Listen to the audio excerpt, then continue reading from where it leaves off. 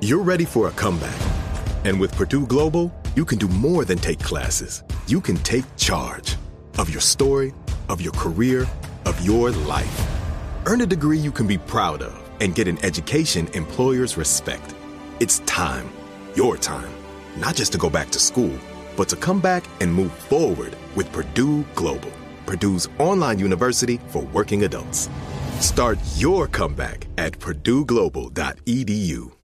Check out Unpacking Israeli History podcast. From the history of infamous terror groups Hamas and Hezbollah to the story of Nakba to Israel's disengagement from Gaza in 2005, there's so much to uncover. Unpacking Israeli History cuts through the noise and helps you understand Israel's present through understanding Israel's history. Catch up on previous seasons and enjoy new episodes from Season 6 each week. So educate yourself. Learn the history behind the headlines. Find Unpacking Israeli History wherever you listen to podcasts. The following ad is sponsored by Pets Best Insurance Services. Pets come into our lives in many ways. Shelters, breeders, or unexpected encounters. But no matter how you found your pet, they become our perfect match. Unfortunately, finding the right pet insurance plan can be hard. That's where Pets Best comes in. With a little information about you and your pet, Pets Best will recommend a plan that meets your needs and budget. Visit PetsBest.com to learn more today. Your perfect pet deserves the perfect coverage. PetsBest.com. Hello, and welcome to Cool People Who Did Cool Stuff, which is a podcast. I'm your host, Margaret Killjoy. With me today is the one and only Katie Stoll, whose name I apparently don't know how to pronounce. And I'm on my second take of using this very normal name. I don't know. I welcome all pronunciations. The more creative, the better. So Katie Stoyle is my guest today Yes. from some more news and worst year ever, which maybe, did the worst year ever come to a close? Who's to say? Did it? Okay. Has I it? don't I know. have no Whatever. idea. Has it even begun? Okay. I don't know. There's a podcast and you can listen to it. Although you shouldn't. You should only listen to this podcast. Yeah. Because Katie's on this podcast too. So you have everyone you need. Yeah. Why go elsewhere? I know. And we also have Sophie, who is our producer. Sophie, how you doing? Yeah, Yeah. that's what you're getting today. Okay. We've been chatting for a good 30 minutes, 20, 25, 30 minutes. Oh, yeah. It's just so good to see you, Sophie. Both of you, Margaret, you as well. Aw. But, Sophie, I haven't seen her face in a few weeks. I know. Katie and I are connected in a beautiful way. I am. Yeah, we are. I mean, after several years that we've experienced, the decade we've experienced in the last 2 years, I don't know. Everybody that you see regularly become like little life rafts or something. Yeah, that even like my the nonprofit job I also work, I like look forward to the everyone meetings on Zoom. And it's really embarrassing because I just like join and I'm like, hello, everyone. How was your week? And everyone's like, we hate work meetings. And I'm like, but how are you doing? Yeah, and I don't want to talk about work. I just want to talk about their dogs. Work can wait. My relationship to Zoom has so much. At first there was the novelty. Then there was just so much resentment and needing to be on Zoom. And yet that's what we had, and your gratitude as well. But now it's a way of life almost, because I'm not going to drive across town for a meeting. Oh my God. And park And park. Every time I try to park, my heart races. And I'm just grateful. I'm grateful for this little portal into people's lives, my opportunity to connect. And then people get to use it from wherever the heck they want to be. So sometimes you get glimpses of vacation. Sometimes your friends have done something bold and moved to a new city where it's more affordable. Or they moved to where I moved, where parking is easy. I'm like, I don't know what you're talking about. Parking. That sounds like literal heaven to me. Yeah. No, I don't know what I'll do next time I have to drive into a city. I went to 3 different coffee shops today because I couldn't park at the first 2. Oh, it's so frustrating. It really is an anxious thing. I think, do you guys know Miranda July, the Yeah. performance artist? No, Margaret actress? Margaret absolutely does not. But continue. No, I don't know Margaret doesn't anybody. Yeah. I don't know. I don't know if it was a podcast that she was on, but I heard that she growing up, her mom would look for parking exactly once. And if there was nothing, that they just go home. And she has all this anxiety about plans falling apart. Like, oh no, you can't find parking. Wait, don't. And it's like, honey, no, we're not going home. We'll still get ice cream. We just need patience. Anyway, well, that's a perfect segue because really hold on, let's see, how can we do this? So freedom is important. The freedom to be able to park is important. And another type of freedom that is important is reproductive freedom. Yes. So today, that's what we're going to be talking about. We're going to be talking less about abortion. We covered that on our episodes about the Jane Collective. But instead, we're going to talk about the fight for two different things that go well together, but unfortunately have been put at odds against each other sometimes, which is first, the right to choose to not have children, and second, the right to choose to have children. Because we live in such a fucked up, racist, moralizing country that in the past couple hundred years, we've had to fight for both. And Margaret, I'm thrilled you invited me on for this conversation.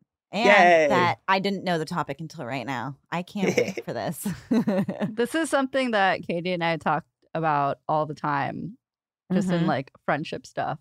So that's why I knew Katie would be our person for this. I'm excited. Well, I think you already know, but you should interrupt and interject at any point, either of you, about any of these things. Okay. So first, and unfortunately, I really don't like doing this, I have to start with a bad person. So if you're a reasonable person, your first question would have to be, why the fuck would anyone be against anyone's right to choose whether or not they want to use birth control? That doesn't make any sense.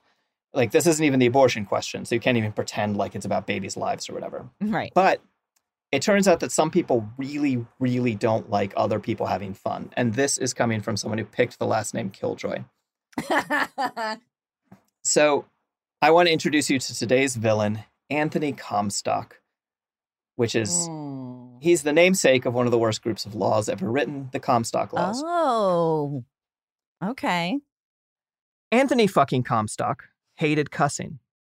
He also hated... Thanks.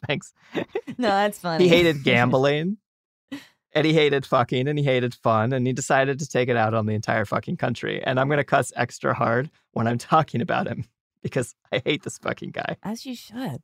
As you should. And he was born on March 7th, 1844 in New Canaan, Connecticut.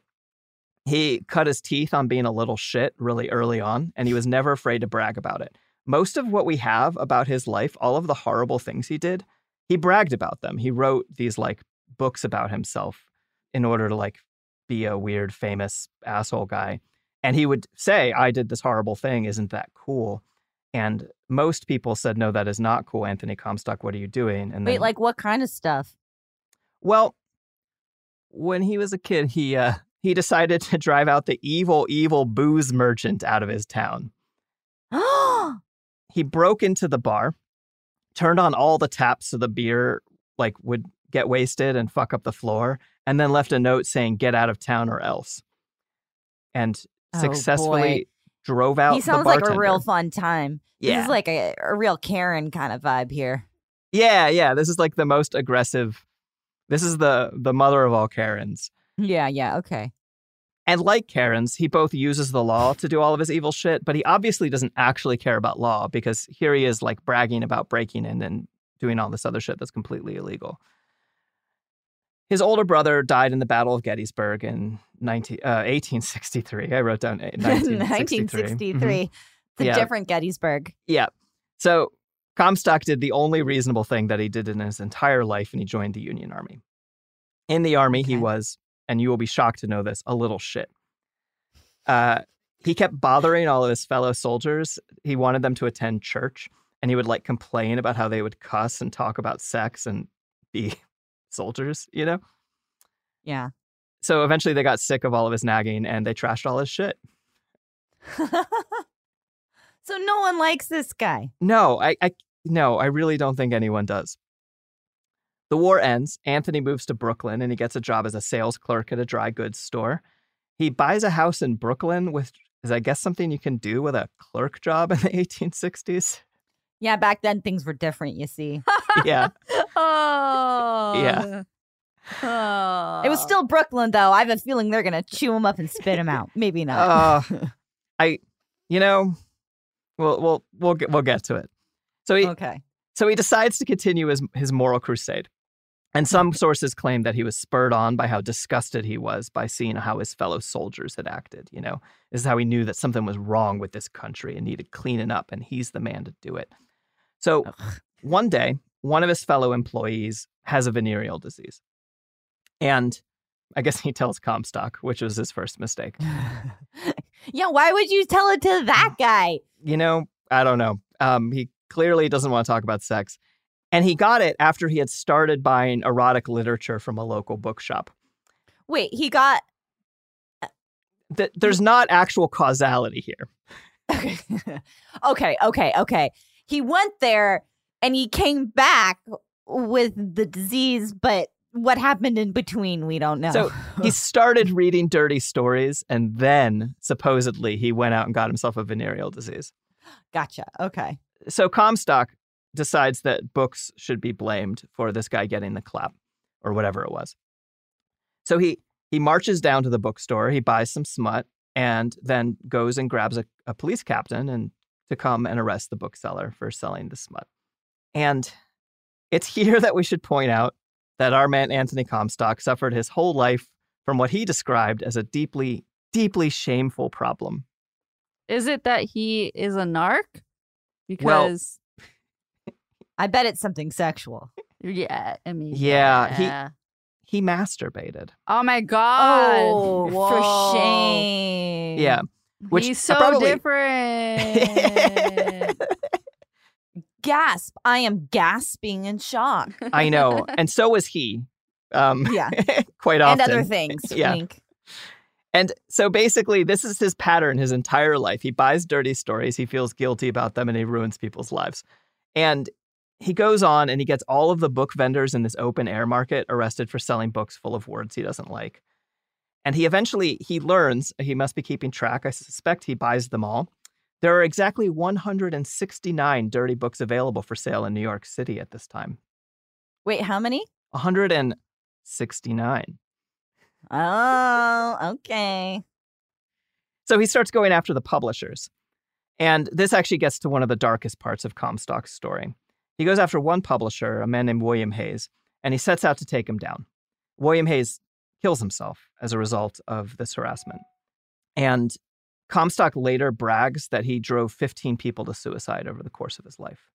And I wish I knew more about what happened here, because if it was just one person, if it was just this guy, I'd be like, okay, he got scared, he didn't want to go to jail, and he took his own life. But 15 people, I wonder what's up, whether he was just and then they got scared and killed themselves, or whether he's specifically pressuring people into suicide, whether he's actually just murdering people and then calling it suicide, or whether it was all coincidence.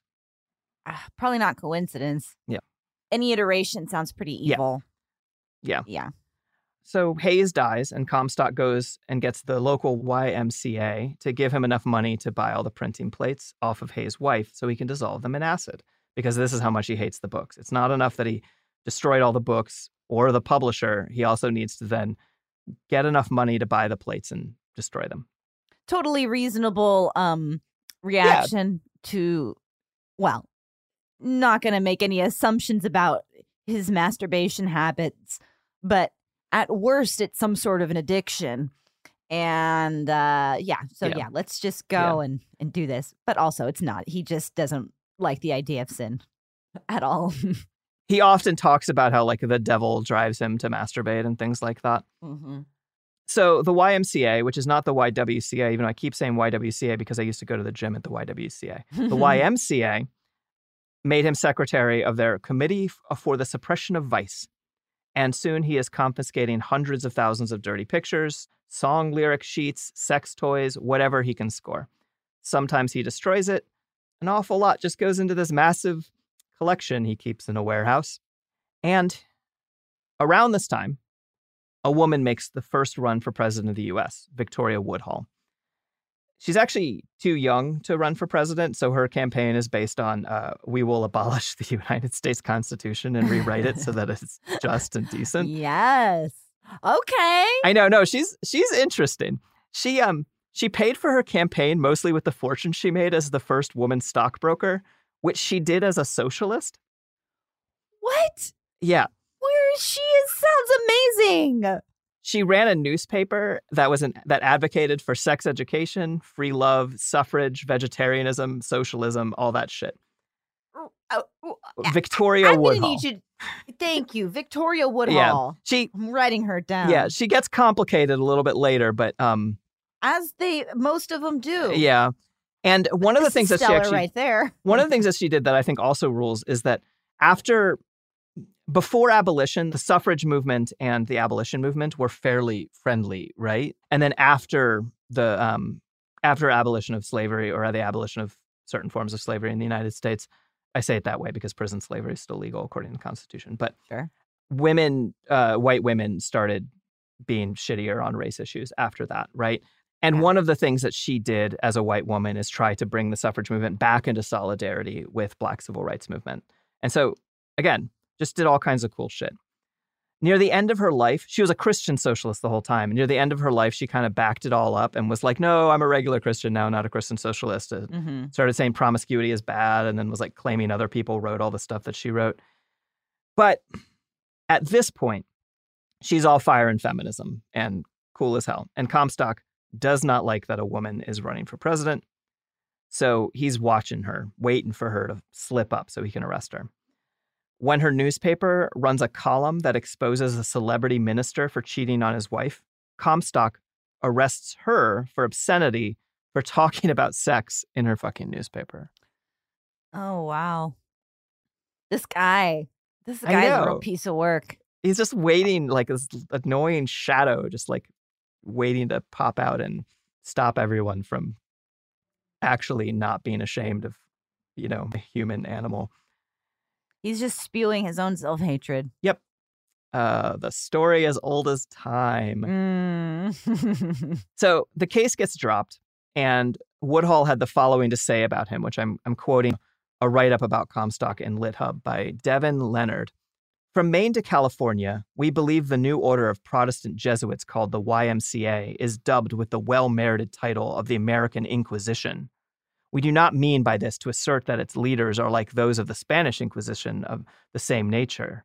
We should no more think of comparing Comstock with Torquemada than contrasting a living skunk with a lion. So it's both an Inquisition and also a shitty one. Fuck you. Yeah. So Comstock's like, fuck, I didn't get to arrest this person. I need more legal power. So he needs more laws passed to do his Inquisition shit, so he grabs a bunch of neat stuff from his warehouse full of neat stuff, and he goes off to show it to Congress. And while he was there, he took special note to talk shit about how all the women he saw at the White House were far too much makeup, too low cut of dresses, and they did not deserve respect. Oh my God, this guy. Yeah. This fucking guy. So in 1873, newspapers are like, hey, this is obviously a restriction of free press. You can't do this. But Comstock got his bill, the Comstock Act, which is an anti-obscenity law. And specifically what it does is it prevents you from sending obscene things through the United States mail. The Postmaster General is like, all right, you're our guy, Anthony Comstock. Go out and make sure that no one ever talks about sex ever again. And the YMCA keeps paying his salary, even though he's a government official now. And he gets a special government ride any train anywhere free ticket, and he's to go stop vice in America. Oh my God. I feel like there's a movie in there. I know. And the problem is that most of the people who make this movie would try to make him like relatable. No. Or like he's got to be a bad guy. He is a bad guy. You can't make him relatable. And credit where it's due, he targets fake medicine and financial scams as well as gambling and pornography and sex work and everything else, and sex education, and we'll get to that. But I suspect that even when he was like coming after like quote fake doctors, he probably just used it as an excuse to be a misogynist. I can't imagine otherwise. And his true love was stopping people from looking at porn, then confiscating the porn, then adding it to his collection, then writing long treatises in his diary about how he's overcome by the devil to makes him touch himself. So he would just confiscate this law. Let me get it. Okay. He passed this law. Okay. And he's going around making sure people don't look at porn anymore. And he takes away their porn and he keeps it for himself. An awful lot of it. He destroys a lot of it because there's millions of pounds or something of books. I have the numbers at the end. I don't remember them off the top of my head. He destroys a lot of it, but he keeps an awful lot of it as like evidence or whatever. He hates abortion. And he hates it so much that he drags patients away in the middle of procedures, still bleeding. Ah! What? Like, he goes in. How did they let him in? It was different back then. Fucking Johnny like Law. Brooklyn. Yeah. Like, the closest to an anonymous hero in this story is one pornographer who almost got him with a knife and stabbed him in the face or cut him in the face. But then Comstock successfully like took him down and disarmed him and arrested him. And so unfortunately, instead of dying, which is what should have happened, he got a wicked scar and everyone was like, whoa, that guy is a wicked scar. Man. What a badass. Don't fuck with him. All he got was cred. Yeah. On the other hand, he wrote most of the fucking stories about him. So God only knows what happened. Oh, that's funny. That is funny. You can't believe any of that press. And within a few years, he's kind of succeeded at cracking down on porn in the United States. Just impressive. So smut became hard to come by. So he started arresting other people because he has to arrest somebody. And it turns out you can call a lot of stuff smut. You can call anatomy textbooks smut. Oh, you can call nude art smut. And you can, relevant to today's story, say anyone talking about birth control or sexual liberation is producing smut and should be arrested. It's fun discovering the fucked up ways things started here. Mm-hmm. Like, yeah, we still have these kinds of conversations in terms of like Instagram or, yeah, I mean, there's lots of different variations of this conversation, but like what's, yeah. Anywho. No, that's such a good point and so relevant. The fact that like on Instagram, you can't post nudes. Like there's no like, I don't want minors to see my page choice. There's just like sex is still completely like not allowed to be talked about, you know. And it can be traced back to, you know, this one person who clearly has problems. Yeah. Who clearly was dealing with a lot of mental health issues and shame. Totally. Yeah. And so the next really brief story is one that I can't source because I read this 10 years ago and I don't know where I read it. And I spent so long trying to find it. But apparently during this time, in both the UK and the US, I believe, since sex education was illegal and contraception and teaching people about contraception was illegal and porn was illegal, people who wrote dirty stories would just start throwing in the information about contraception and sex education into the stories. Because like in for a penny, in for a pound, you're already a felon. So fuck it, you know? Wow. Yeah. And they would use the same, again, I can't source this, but they would use the same printers as well, right? And it was the same printers that all the anarchists and all the revolutionaries were using because the people willing to print all the felony stuff are the people willing to print the felony stuff. Yeah. Oh, that's cool. But this is a podcast about cool people, not little shits like Anthony Comstock. So I want to talk about some of the people who went up against him, the cool people who did cool stuff. Yes, please. So Angela and Ezra Heywood, and they were two Massachusetts-based abolitionists, feminists, and anarchists. They met through their work in the abolition movement. Most notably to history, they were free love activists, which at the time was less specifically about polyamory and more about consent in relationships and marriage, having consent, and access to reproductive freedom, and basically like get the state out of the bedroom was a lot of what free love was incredible. About. Yeah, no, I really like them. I love hearing this. I love hearing about people's ideas and how long people have been dancing around the truth of things. Yeah, totally. And to be clear, it was also about polyamory and shit for some of them, but not all of them. Like some people were like free love and monogamous, you know? So in 1872, they start a monthly magazine called The Word, dedicated to all the shit they're into. And also, like a bunch of 19th century radicals, they named their kids really weird shit. In this case, they named their kids Greek gods. Psyche, Angelo, Vesta, and Hermes are their 4 kids. They're just some fucking hippies. I know. These people are complete hippies. Almost everyone who comes up against Comstock are hippies. And they're really weird in awesome ways. Angela Heywood was descended from John Locke, a philosopher that I should know more about than I do. Same. Yeah. Her mom actually taught her kids sex education. So she grew up being told, like, the birds and the bees or whatever. She wasn't well educated. She worked as a housemaid, and she joined the abolitionist movement despite sort of not being a well-educated person. A lot of the white people involved in the abolition movement in the North at the time were, like, more well-to-do, but she wasn't. And in this movement, she meets her beau. She meets Ezra. In 1873, which is the same year that the Comstock laws went into place, something that the Heywoods considered even more monumental happened. The New England Free Love League of Boston formed. Oh. And we know that this was a big deal to them. Sophie's read ahead, I think. So I did. we know this is a big deal to them because Ezra, at least, he's not into Christianity, right? So he doesn't like using BC and AD for dates. He said that the problem with AD is that it recognizes a mythical god in the calendar, puts Christian collars marked JC on naturally free necks, and registers the subject of the lascivio religious despotism which the male sexual origin and history of the cross impose. So he didn't use BC and AD.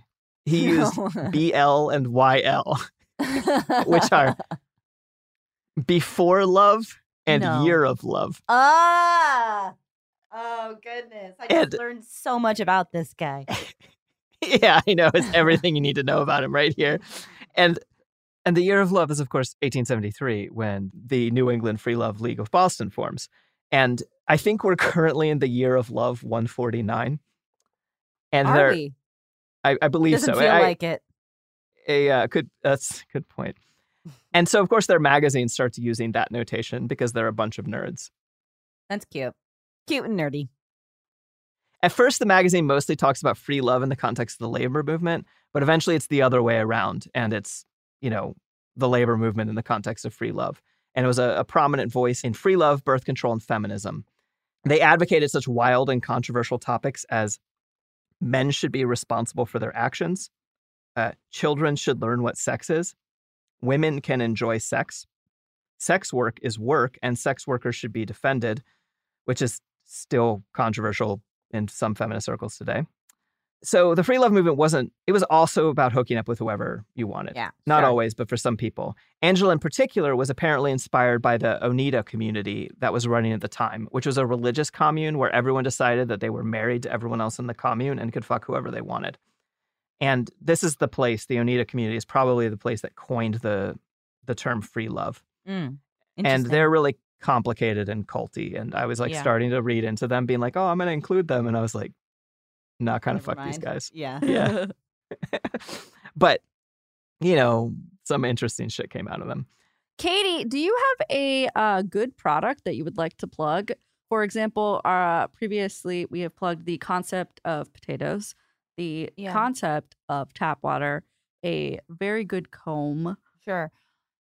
That's a great question. Have you guys considered the concept of free time? Oh my gosh. That's I don't. Would they provide it to us? Would we get sample products? It's not free. You have to work hard for it. But once you have it, it's nice. Okay. That's the way I've been told it works. I don't think that you can get it without working really You'll hard. You'll have to let me know, Katie. That is our new sponsor of the show, is the concept of having free time. And I'm desperately waiting for them to send free samples in the mail. Would love that. We're also that. Sponsored by whoever comes after in this ad break. Witness the dawning of a new era in automotive luxury with a reveal unlike any other as Infiniti presents a new chapter in luxury, the premiere of the all-new 2025 Infiniti QX80. Join us March 20th live from the Edge at Hudson Yards in New York City, featuring an unforgettable performance by Grammy and Academy Award-winning singer, songwriter, and composer, Jon Batiste. The all-new Infiniti QX80 is unlike any luxury SUV you've ever seen. Smart enough to anticipate your needs, even before you do. Every line, curve, and detail was thoughtfully crafted so everything for every passenger feels just right. Don't miss it. Mark your calendars and be the first to see it March 20th at 7 p.m. Eastern, only on iHeartRadio's YouTube channel. Save the date at new-QX80.com. 2025 QX80 coming this summer. There are some stories in Jewish history that are so bizarre, so fascinating, so completely wild that they feel like they're straight out of a movie, but they're all true stories. Join hosts Yael Steiner and Jonathan Schwab on Jewish History Nerds for a new season of intrigue, mystic realms, and bloody battles. In season 3 of these podcasts, you'll meet an ancient Arabian king who converted to Judaism in a struggle for power, a mysterious author who created amulets and performed Kabbalistic exorcisms, and a can't-miss story of a female Hasidic Rebbe whose story unfolds like a real-life Yentl to challenge societal norms. Jewish History Nerds will keep you on the edge of your seat as you learn all about some of the craziest and most amazing, yet largely unknown stories that fill Jewish history books. Find out what happened, how it happened, and why each story still matters today. Don't miss Jewish History Nerds Season 3, hosted by Yael Steiner and Jonathan Schwab. Find Jewish History Nerds wherever you listen to podcasts.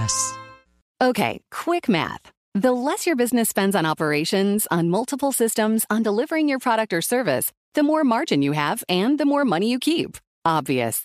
But with higher expenses on materials, employees, distribution, and borrowing, everything costs more. So to reduce costs and headaches, smart businesses are graduating to NetSuite by Oracle. NetSuite is the #1 cloud financial system, bringing accounting, financial management, inventory, HR into one platform with one source of truth. With NetSuite, you reduce IT costs because NetSuite lives in the cloud with no hardware required, accessed from anywhere. You cut the cost of maintaining multiple systems because you've got one unified business management suite. And you're improving efficiency by bringing all your major business processes into one platform, slashing manual tasks and errors. Over 37,000 companies have already made the move. So do the math. See how you'll profit with NetSuite. Now through April 15th, NetSuite is offering a one-of-a-kind flexible financing program. Head to netsuite.com/stereo right now. netsuite.com/stereo. netsuite.com/stereo.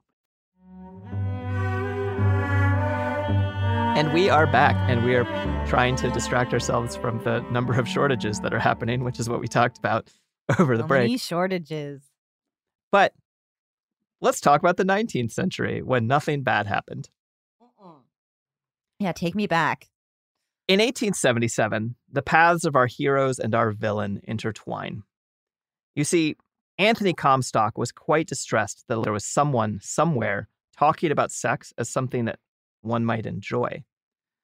The year prior, the Haywoods had published an essay, hold on for this title, Cupid's Yokes, or the Binding Forces of Conjugal Life, an essay to consider some moral and physiological phases of love and marriage, where it is asserted the natural right and necessity of sexual self-government. Oh my goodness, that is quite a title. I know, Brave. I really miss 19th century titling conventions. Does the title take up half the page? It is just the cover of it, you know?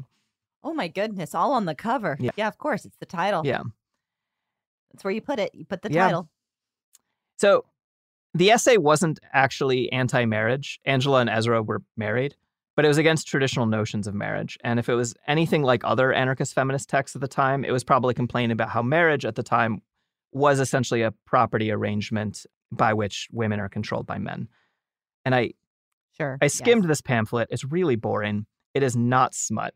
It's just a fucking essay with footnotes and various like anthropological ideas about sex and marriage or whatever. Not to him, though. He could get off on it. Oh, yeah. He can get off on anything. Yeah. Traffic cones would just fuck him up. Conjugal? Yeah. Traffic cones. Yuck. So Comstock, he doesn't like it. So he does what he does anytime he doesn't like something. He buys himself a copy, and then he goes about ruining people's lives. He heads on down to the Free Love League undercover, where Ezra and Angela are giving speeches. One of those speeches is actually specifically against Comstock. They're just like at the meeting talking shit about Comstock, and he's like there as an undercover, hearing them talk shit on him.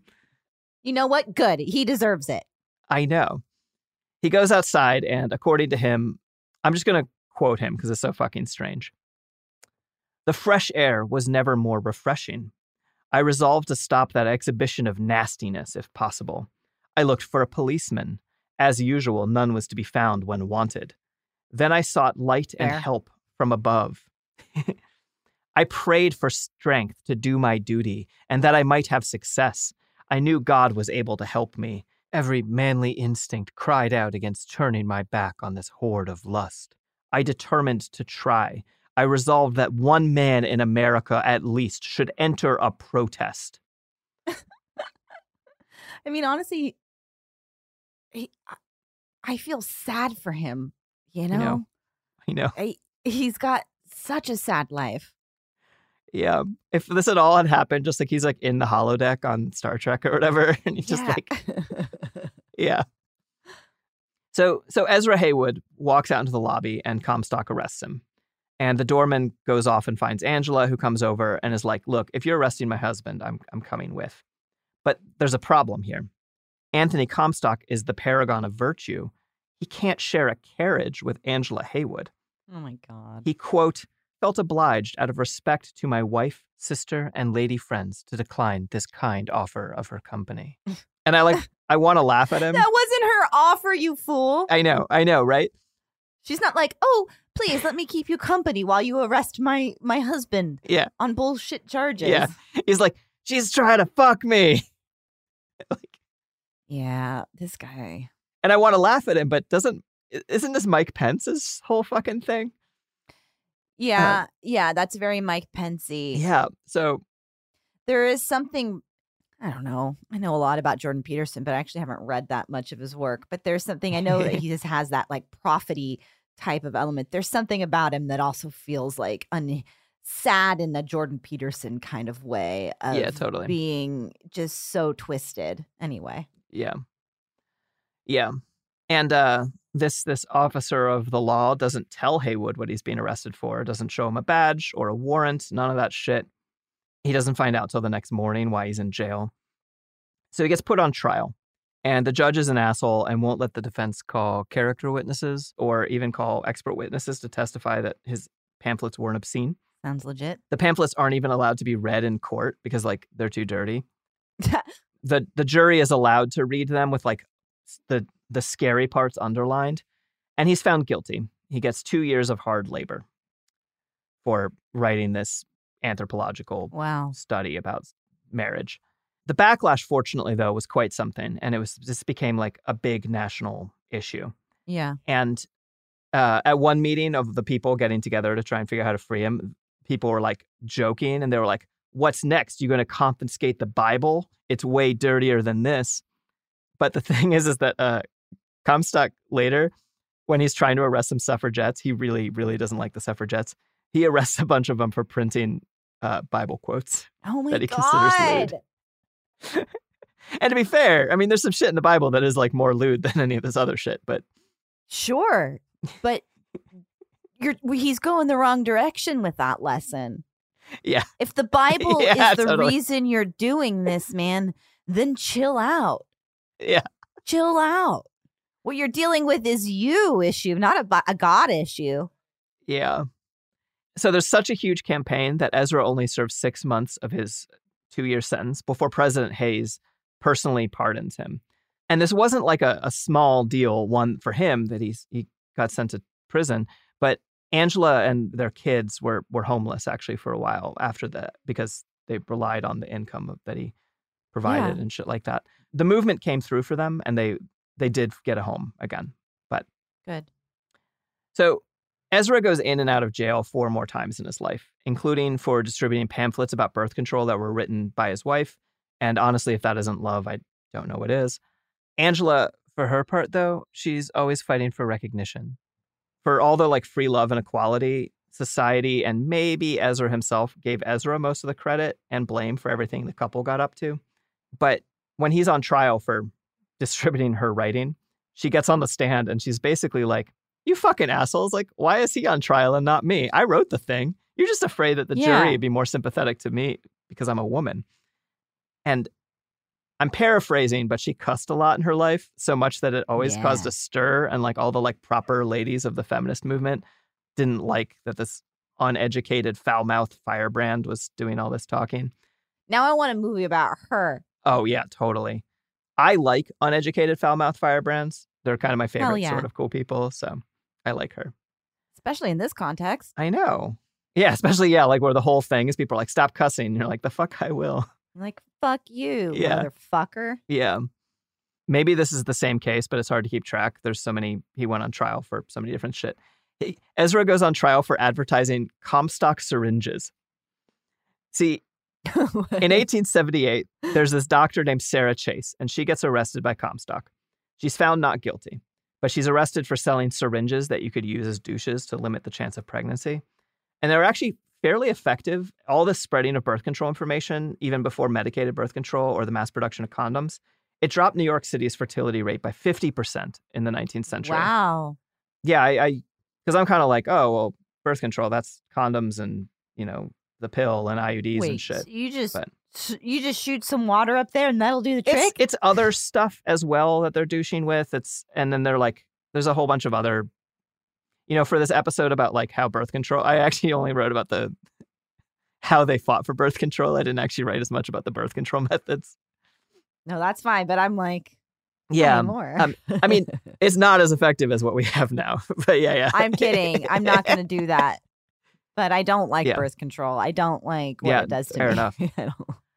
So the charges against Sarah don't stick. And so after she's free, she starts selling the douches as Comstock syringes.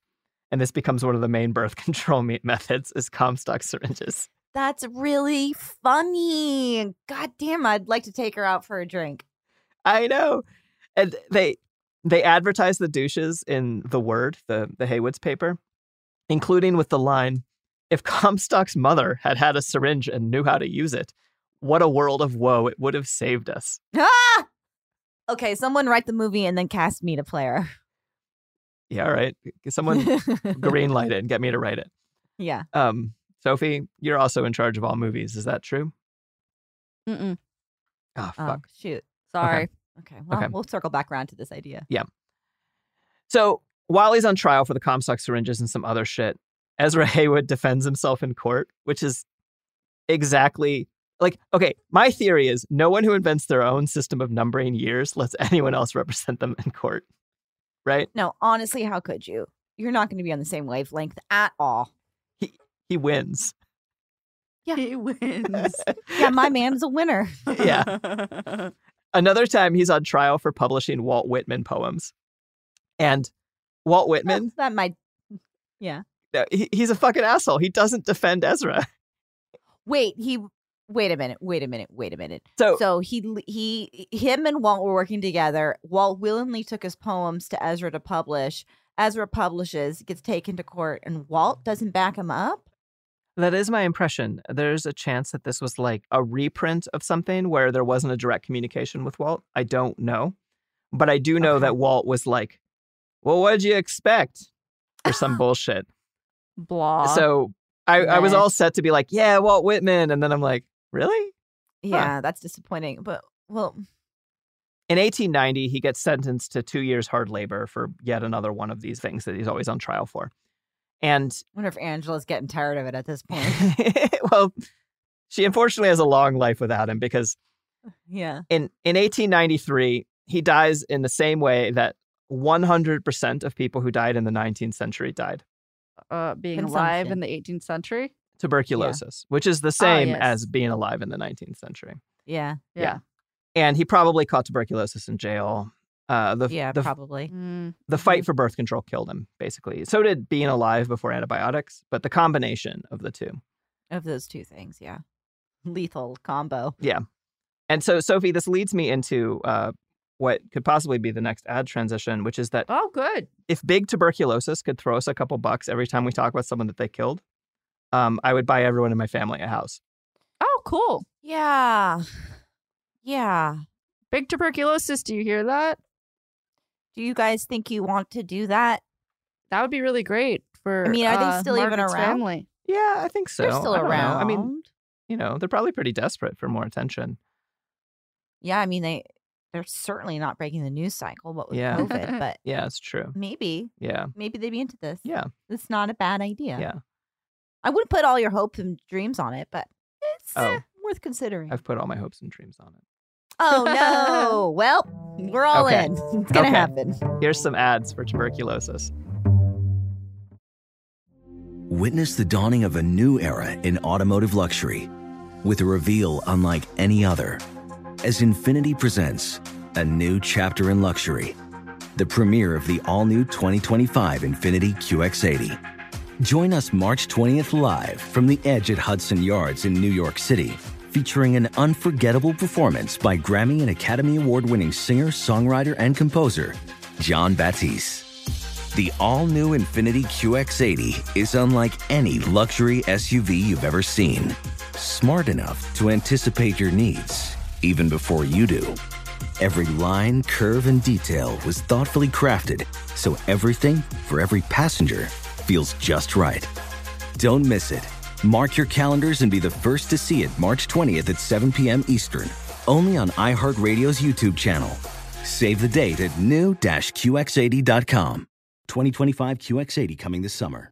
There are some stories in Jewish history that are so bizarre, so fascinating, so completely wild that they feel like they're straight out of a movie, but they're all true stories. Join host Yael Steiner and Jonathan Schwab on Jewish History Nerds for a new season of intrigue, mystic realms, and bloody battles. In season 3 of these podcasts, you'll meet an ancient Arabian king who converted to Judaism in a struggle for power, a mysterious author who created amulets and performed Kabbalistic exorcisms, and a can't-miss story of a female Hasidic Rebbe whose story unfolds like a real-life Yentl to challenge societal norms. Jewish History Nerds will keep you on the edge of your seat as you learn all about some of the craziest and most amazing, yet largely unknown stories that fill Jewish history books. Find out what happened, how it happened, and why each story still matters today. Don't miss Jewish History Nerds Season 3, hosted by Yael Steiner and Jonathan Schwab. Find Jewish History Nerds wherever you listen to podcasts.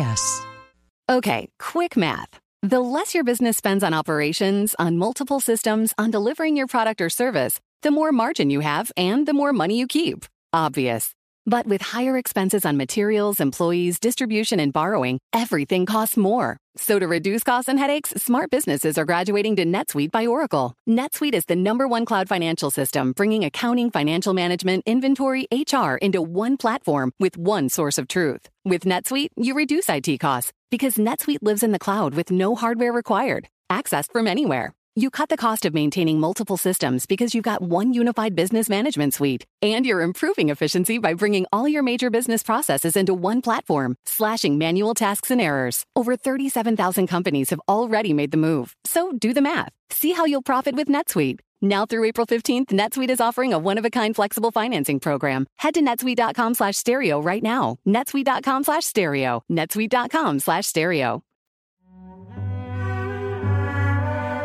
And we are back, and we are talking about people killed by tuberculosis, including cool people. And actually, now I feel really guilty. I was all set to have really positive sponsors for the show, and I gave in to death.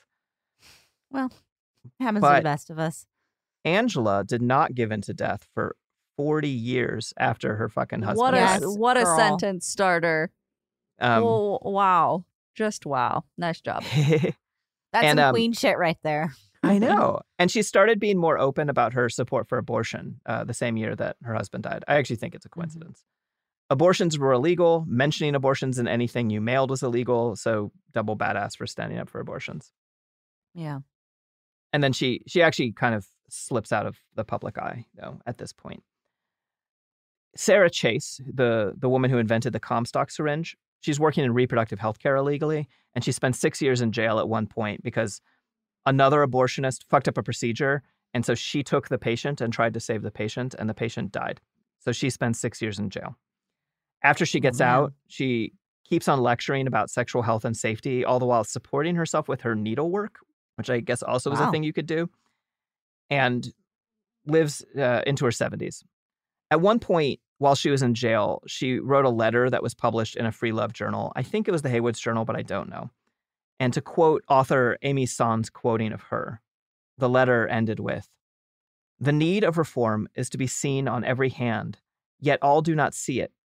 And those who do are unable to resist the innate hatred of injustice and wrong that impels them to try and remedy the evils that lie in their way. They do not stop to count the cost. They only say, this work must be done, and I must help." I just like it because you see something that needs fixing, you fucking work on fixing it rather than worrying about what it's going to cost you. Yeah, I think that we all can relate to that these days. Yeah. You know, it's like we have to do it. We just. Yeah, totally. Yeah. Like, I mean, now, especially with climate change, is like literally like, Yeah. well, we actually have to. Like, we are just literally all going to die of this if we don't do this. So, yeah, exactly. And you're like, well, I'd be willing to go get arrested. I'd be willing to do what I have to do to Yeah. make, if that's what it takes, you know, to. Yeah. Yeah. Comstock, however, continues being a fuck. Yeah. And slowly the As public... fucks tend to do. I know. I feel like he's graduated from little shit to just an outright fuck at this point.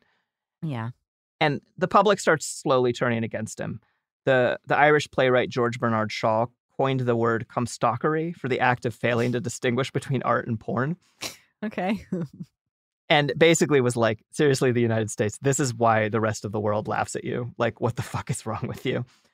And Comstock wrote about himself a lot. He sold books with clickbait headlines of titles like Frauds Exposed and Traps for the Young. God. It's like Fox News or something. Yeah, absolutely. He died in 1915. He lived to be way too old. He made it to 72. Yeah. And when he died, his house was full of pornography he'd confiscated. Yep. So the newspaper American Art News wrote this like fuck you obituary to him. Basically saying like, normally we only talk about people who are important to the art world, but Comstock actually had a massive collection of art in his house. That's hilarious. And yeah. And then says like he fucked over all these innocent people and he's terrible. And so good. And his legacy is that he's been written in as the villain or the namesake of the villain of, I think, dozens of books, plays, and also the video game BioShock Infinite. He's the... Amazing. That's amazing. That is fucking rad. I know. That's also, you know, like, yeah, there's all those things we can trace back to him, but also now Comstock in general is a villain. Yeah, totally. His Society for the Suppression of Vice lurched on for another 35 years, coming after James Joyce. It got Broadway stars arrested and generally was just really fucked up. And in the end, Comstock bragged that he had arrested more than 4,000 people, destroyed more than 15 tons of books, 4 million pictures, and he bragged about having driven those 15 people to suicide. One of the 15, was a woman named Ira Craddock, who was born in Philadelphia as an only child. She's another cool hippie. She was born in a Quaker family, so for everyone who's keeping track with the cool people who did cool stuff. Bingo, that is yeah, a Quaker. Mm-hmm. Her dad died while she was still like crawling. I think she was 6 months old or something. And her mom raised her up smart. She was all set to be the first woman let into the University of Pennsylvania in 1882. But then the board was like, wait, no, she's a woman. She can't do that. Wait, did they not realize that at first? Yeah, I don't know. I'm sure someone was like, fuck it, let's do this. And then the board was like, the hell we will. She wrote books about stenography. She quit the Quakers to become an occultist. And I'm pretty sure she was happy as a single woman who took care of her own needs. In fact, she declared that she was married to an angel named Soph. Different Soph. I think a different Soph. I couldn't promise. Maybe. And that their sex was so loud that neighbors would complain. Okay. Yeah. So she's doing fine. She doesn't need a husband, an incarnate moral husband. And she's constantly getting arrested for writing. So she writes like women's self-help pamphlets about how to make your marriage better. Like this like very standard thing that you can get at the checkout aisle, you know? Yeah. Just how to have good sex with your husband. And she gets arrested for it constantly. And she spends a while institutionalized for it. She's in jail a lot. She consistently refuses to plead insanity. Everyone's like, she's clearly crazy because she's an occultist and she likes sex. And finally, after a 3-month... She was married to, what was, an angel? What was he? Yeah. An angel named Soph, yeah. Mm-hmm. I don't know. I agree. It's probably everything else, but there was that in the mix. I am sure that did not help convince people of her sanity, but within the context of like the weird religious shit people were and are into, you know? Yes. And so she spends 3 months in jail one of these times. And when she comes out, she's immediately rearrested by Comstock and she gets sentenced to 5 years. Her pamphlet, The Wedding Night, was so obscene that the jury wasn't allowed to see it during trial. I bet it wasn't that bad. Yeah, and she's fucking convicted literally from, hey, take my word for it, it's bad, to the jury. Yeah. She couldn't face going back behind bars, so at 45 years old, she killed herself. And her suicide note is basically a long public letter saying, oh my God, fuck you, Comstock. I'm glad she was able to express herself. That's fucking tragic. Yeah, he just absolutely ruined this woman's life who was like, by all accounts, like every wonderful cat lady you've ever met who keeps crystals and like. So she was married to an angel named Soph. Yeah, and wrote about how people should have good sex with their husbands. This wasn't even a like, everyone leave their husbands and go be witches in the woods and be lesbians or whatever. It's wild how not long ago this is, you know? Yeah, totally. And so Comstock, he outlives a lot of his victims, but he doesn't win the war, I would argue. And because both sides kept fighting and are still fighting now, most obviously, we've got the end of Roe v. Wade, and the Christian right wing is getting pretty open about how gay marriage and birth control are like next in their war of reaction. But also, there's bipartisan shit like this. Comstock was a bipartisan law, to my understanding. And in 2018, the government passed Sesta FOSTA, which are two bills that just decimate the rights of sex workers and the online services that sex workers use to do their work safely. It's just the same moralistic nightmare, and we're not out of it. But I don't want to say it won because, like, it's just a constant pushing and pulling. It didn't win. But that's exactly correct. I mean, obviously, culturally, we've evolved well past this and what we accept and how we talk about sex and orgasms and sexuality and identity and all of that. But yeah, no, it's the argument and the basis is still there, you know, just like, we still have these ideas of what is smut, what is needs to be censored, what is allowed. Well, versions of that morality argument obviously are still going on and continue to be used as cudgels to further entrench people, you know, in their team and their sides. But it's on both, you know, even Democratic lawmakers participate in this game of morality and right and wrong when it comes to sex. And FOSTA Sesta is a tragic example of that with huge implications. Yeah. No, I knew you were the right person to bring on because I feel like you talk about a lot of this stuff a lot. Like, I don't talk as much about the stuff that happens now, you know? Well, so yeah, sure. I mean, I do. But I mean, you should. I'm inviting you to, you know? Yeah. Should. I'm like, I can talk about more stuff. I'm like, no. Honestly, if you want to go on, please do. No, I'm good for right now. Okay. But if something else pops up, I'll. Yeah. Okay. Well, that's it for today's. When we come back on Wednesday, we're going to bring the fight into the 20th century, and we're going to talk about my favorite birth control advocate, Emma Goldman, plus all the other people who tried to fight on the other front, the right to get to have children, because it's about choice, and we have to fight for both of these things.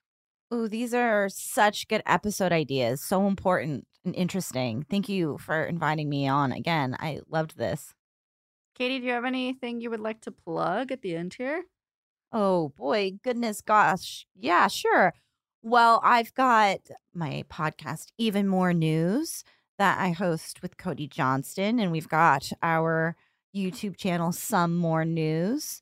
And I don't know, there might be a new show coming out on the Some More News YouTube channel in the near future. That's about as much as I'm going to say about that right now. And in the meantime, you can follow me on Twitter at Katie Stoll. Not Katie Stoyle. Not Katie Stoyle. That's a different person, and I won't see anything that you tweet at me at Katie Stoyle. This explains a lot. Yeah. So don't. I mean, you could still follow Katie Stoyle. I don't know what she's about, but yeah.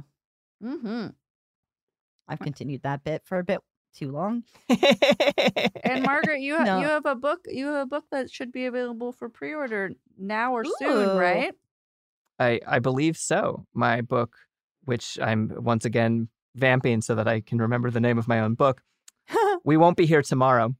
My book, We Won't Be Here Tomorrow, is coming out from AK Press on September 20th and should be available for pre-order in mid-June, which might be when you're listening to this. I don't know. I don't know when you're listening to this. It might not even be pre-order by the time you listen to this. It might be old news. It might be burned by Anthony Comstock Jr. by the time you hear this. Perhaps. It might be. That'd be hard. Or but... Anthony Comstock Jr. might be burned by the book. Legally not me. Someone else. There are so many ways this could play out. We don't know. We can't see the future, but yeah. Whatever your relationship to time is or to this recording, go check out the book. Yeah. And we won't be here tomorrow, but we will be here on Wednesday. Yes. That's my joke. Bye.